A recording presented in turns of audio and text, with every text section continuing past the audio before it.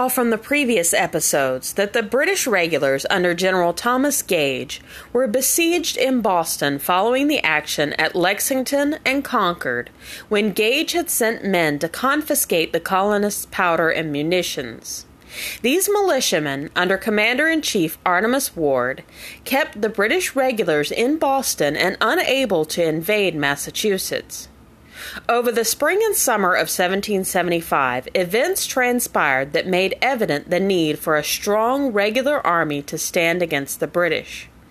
On June 14, 1775, Continental Congress voted to create an army, incorporating the 22,000 militiamen besieging Boston, 39 regiments of infantry, 1 regiment of artillery, and an additional artillery company, the Rhode Island Train of Artillery.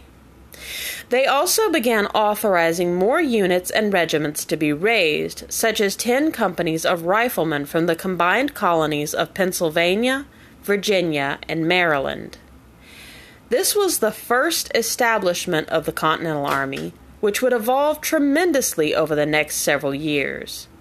To lead this army, Congress elected George Washington, the Virginia native whose military experience surpassed most American-born officers, and who had attended the First Virginia Convention, which led to the creation of the First Continental Congress. I'm Cambrielle Clackham, and welcome to Patriot Podcast. Today's episode is Support of the Glorious Cause. On July 16, 1775, George Washington addressed Continental Congress, over which John Hancock presided. Mr. President, though I am truly sensible of the high honor done me in this appointment, yet I feel great distress from a consciousness that my abilities and military experience may not be equal to the extensive and important trust. However, as the Congress desire it, I will enter upon the momentous duty and exert every power I possess in their service and for the support of the glorious cause. I beg they will accept my most cordial thanks for this distinguished testimony of their approbation. But lest some unlucky event should happen unfavorable to my reputation, I beg it may be remembered by every gentleman in the room that I this day declare with the utmost sincerity, I do not think myself equal to the command I am honored with. As to pay, sir, I beg leave to assure the Congress that, as no pecuniary consideration could have tempted me to accept this arduous employment at the expense of my domestic ease and happiness, I do not wish to make any profit from it. I will keep an exact account of my expenses. Those I doubt not they will discharge, and that is all I desire. Washington's military career had been marked with successes and failures up to that point. He had been forced to surrender Fort Necessity in a disastrous defeat that touched off the beginning of the 7 Years' War. He had also been promoted commander of Virginia militia due to his service during that war. As I said in my last episode, Washington was the most obvious choice to many people, even though both Charles Lee and Horatio Gates had expected the honor. Washington himself had not sought command, only to serve. On June 18th, one day before the second anniversary of his stepdaughter's death, he wrote to his wife, Martha, "Far from seeking this appointment, I have used every endeavor in my power to avoid it, not only from my unwillingness to part with you and the family, but from a consciousness of its being a trust too great for my capacity. But, as it has been a kind of destiny that has thrown me upon this service, I shall hope that my undertaking of it is designed to answer some good purpose." He could hardly have foreseen what good purpose he would serve. He very much enjoyed the tranquil life of farming and tending his home, crops, and family, so leaving all of that behind for an unforeseeable amount of time was truly difficult. However, like many colonists, he no doubt expected an amicable conclusion rather than the 8-year bloody war, the declaring of independence, and all that would follow. To his stepson, John Parke or Jackie Custis, he wrote, My great concern upon this occasion is the thoughts of leaving your mother under the uneasiness which I know this affair will throw her into. I therefore hope, expect, and indeed have no doubt of your using every means in your power to keep up her spirits. I have, I must confess, very uneasy feelings on her account, but as it has been a kind of unavoidable necessity which has led me into this appointment, I shall more readily hope that success will attend it and crown our meetings with happiness. I am always pleased with yours and Nellie's abidance at Mount Vernon. I think it absolutely necessary for the peace and satisfaction of your mother. 4 major generals were appointed to support Washington. Artemas Ward as Washington's adjutant, Philip Schuyler, Israel Putnam, and Charles Lee, to be paid each $166 a month. Ward would prove invaluable to organizing the Continental Army in the coming months, something I will discuss further in my next episode. 8 brigadier generals were also appointed to be paid $125 a month. Seth Pomeroy, Richard Montgomery, David Worcester, William Heath, Joseph Spencer, John Thomas, John Sullivan, and Nathaniel Greene. Pomeroy, a 69-year-old gunsmith from Northampton, Massachusetts, was in frail health, so he declined his post, continuing to serve in the militia until his untimely death. Horatio Gates, the British Army major who had built his Traveller's Rest estate in modern-day West Virginia, was commissioned a brigadier general, appointed as adjutant general. On June 25th, Major General Philip Schuyler was assigned to command the New York Department. 2 days later, Congress would authorize the invasion of Quebec, which will be a major topic of discussion in my next episode, so stay tuned for that. Washington designated the following ribbons or sashes to distinguish the ranks. The commander-in-chief by a light blue ribbon wore across his breast, between his coat and waistcoat. The majors and brigadiers general by a pink ribbon wore in the like manner. The aides-de-camp by a green ribbon. Later, on July 24th, Washington issued orders to distinguish the major generals from the brigadiers with a purple ribbon. On the appointment of staff for the commander-in-chief, Washington wrote, Thomas Mifflin, Esquire, is appointed by the general one of his aides-de-camps. Joseph Reed, Esquire, is in like manner appointed secretary to the general, and they are in future to be considered and regarded as such. Washington and Lee reached headquarters at Cambridge, Massachusetts, not long after the Battle of Bunker Hill, on July 2nd, 1775. Ahead of Washington lie an enormous task, creating an army from bands of poorly trained and equipped militiamen. Colonial America did not have a regular standing army, relying instead on the militia. Preparing these men to go toe-to-toe with career soldiers was going to be no small feat. Knowing how an encampment could breed disease and filth, Washington issued orders for the hygiene of his troops. As the health of an army principally depends upon cleanliness, it is recommended in the strongest manner to the commanding officer of corps, posts, and detachments to be strictly diligent in ordering the necessaries to be filled up once a week and new ones dug, the streets of the encampments and lines to be swept daily, and all offal and carrion near the camp to be immediately buried. The officers commanding in barracks or quarters to be answerable that they are swept every morning, and all filth and dirt removed from about the houses. Next to cleanliness, nothing is more conducive to a soldier's health than dressing his provisions in a decent and proper manner. The officers commanding companies should therefore daily inspect the camp kitchens and see the men dress their food in a wholesome way. Later orders stated, all officers are required and expected to pay diligent attention to keep their men neat and clean, to visit them often at their quarters and inculcate upon them the necessity of cleanliness as essential to their health and service. They are particularly to see that they have straw to lay on, if to be had, and to make it known if they are destitute of this article. They are also to take care that necessaries be provided in the camps and frequently filled up to prevent their being offensive and unhealthy. Proper notice will be taken of such officers and men as distinguish themselves by their attention to these necessary duties. In spite of this, on July 24th, Washington wrote, "Report being this morning made to the general that the main guardroom is kept abominably filthy and dirty."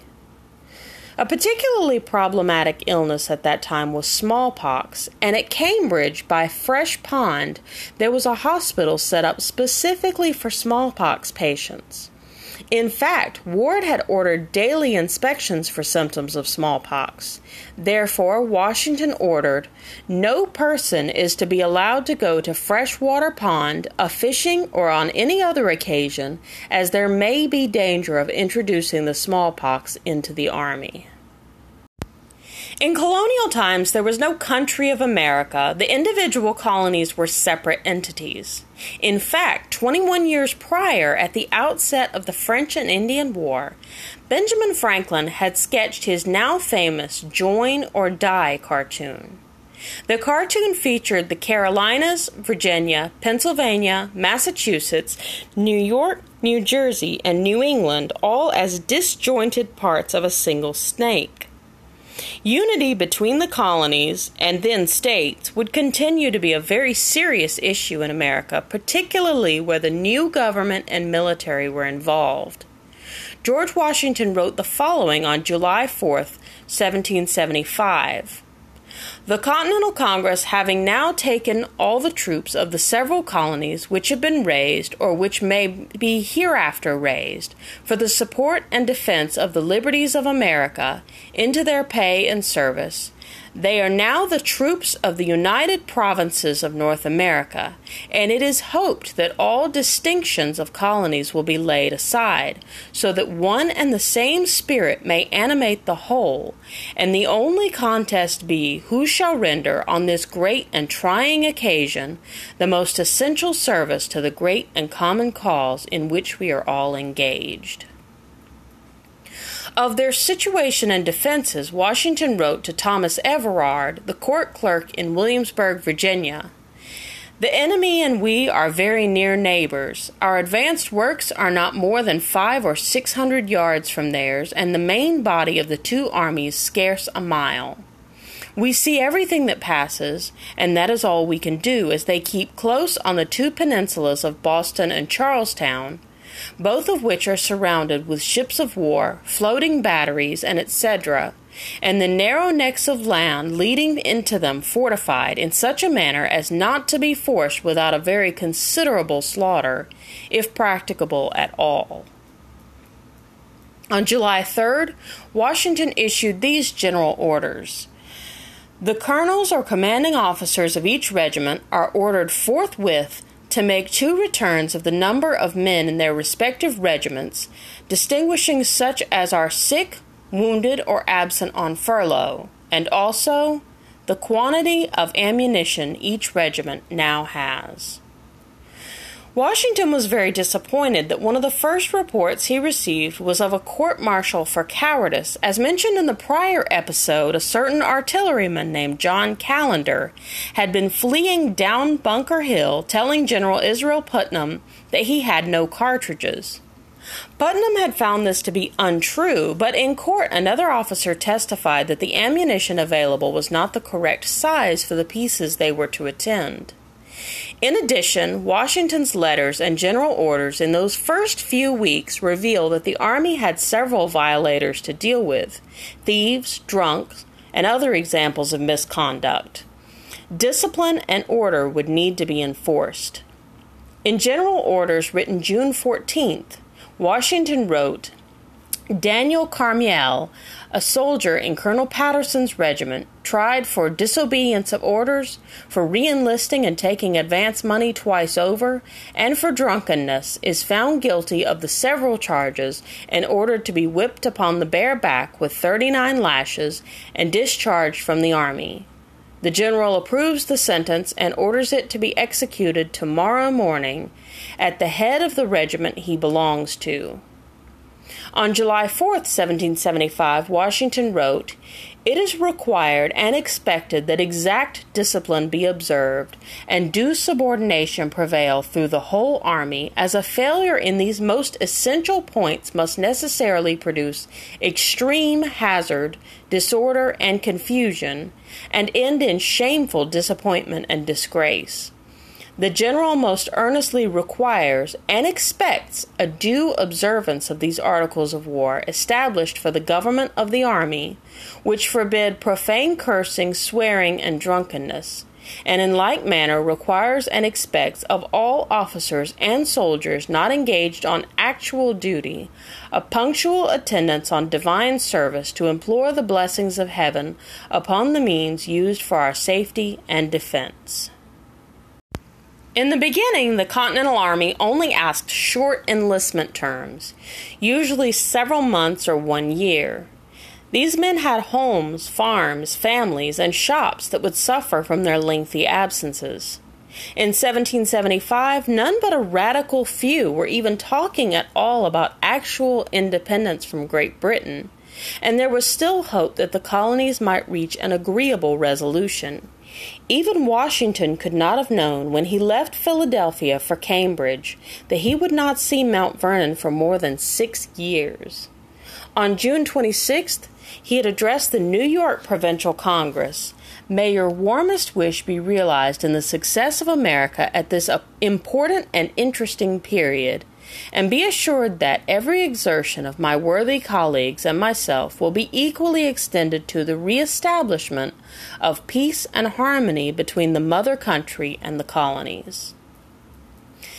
Men who enlisted in the Continental Army were asked, if possible, to supply their own firelocks, hatchets, cartridge cases, ammunitions, blankets, and other necessary items that the newborn army just simply did not have. Virtually all colonists, with the exception of a few such as Quakers, were going to have at least one firelock with powder and shot on hand. Even still, the Army had tremendous trouble stocking enough firepower for a war. At the outset of the war, only Oswald Eves' mill in Frankfort, Pennsylvania, was producing gunpowder for the colonies. Ward had requested the various committees of safety to drum up as much powder as possible, and many did. The Continental Army started out with about 80,000 pounds of powder, but that was not as great as it might seem, and inadequate shelter would cause it to be diminished. Reckless waste of powder and shot was an issue that Washington had to address, one familiar to him from his time as commander of the Virginia militia. In general orders on July 4th, he wrote, "It is strictly required and commanded that there be no firing of cannon or small arms from any of the lines or elsewhere except in the case of necessary, immediate defense or special order given for that purpose." By August, Washington received a report that they had but half a pound of powder for each soldier, a devastating reality that, according to Brigadier General John Sullivan, rendered the commander-in-chief speechless for half an hour. Upon the subject of powder, Washington wrote to Connecticut Governor Jonathan Trumbull, "I am at a loss what to say. Our necessities are so great, and it is of such infinite importance that this army should have a full supply." To John Hancock he wrote, "You will find, sir, a great want of powder in the provincial army, which I sincerely hope the Congress will supply as speedily and as effectually as is in their power." Congress sent ships to steal British powder from the magazine in Bermuda, which they effected with the help of some residents of Bermuda. This helped remedy the dire shortage. British Parliament had passed several currency acts in prior decades restricting the ability to use paper money printed in the colonies. They could print paper notes, but the notes had no legal face value. They were more like credit. Currency in colonial America varied. Here in Virginia, tobacco was used as currency. Property and goods were sold for pounds of tobacco. Contractors, clergymen, and government officials were paid in pounds of tobacco. Spanish milled dollars were the most common specie or hard, ready money used in the colonies. In 1773, the most recent currency acts were repealed, giving the colonists rights to print and spend paper bills. On June 18, 1775, George Washington wrote to Jackie Custis, "The Congress, for I am at liberty to say as much, are about to strike $2 million as continental currency for the support of the war, as Great Britain seems determined to force us into, and there will be at least 15,000 raised as a continental army." Shortly after, continental bills were printed to cover military spending, but their value would decline sharply, partially because of a British counterfeiting scheme to devalue them.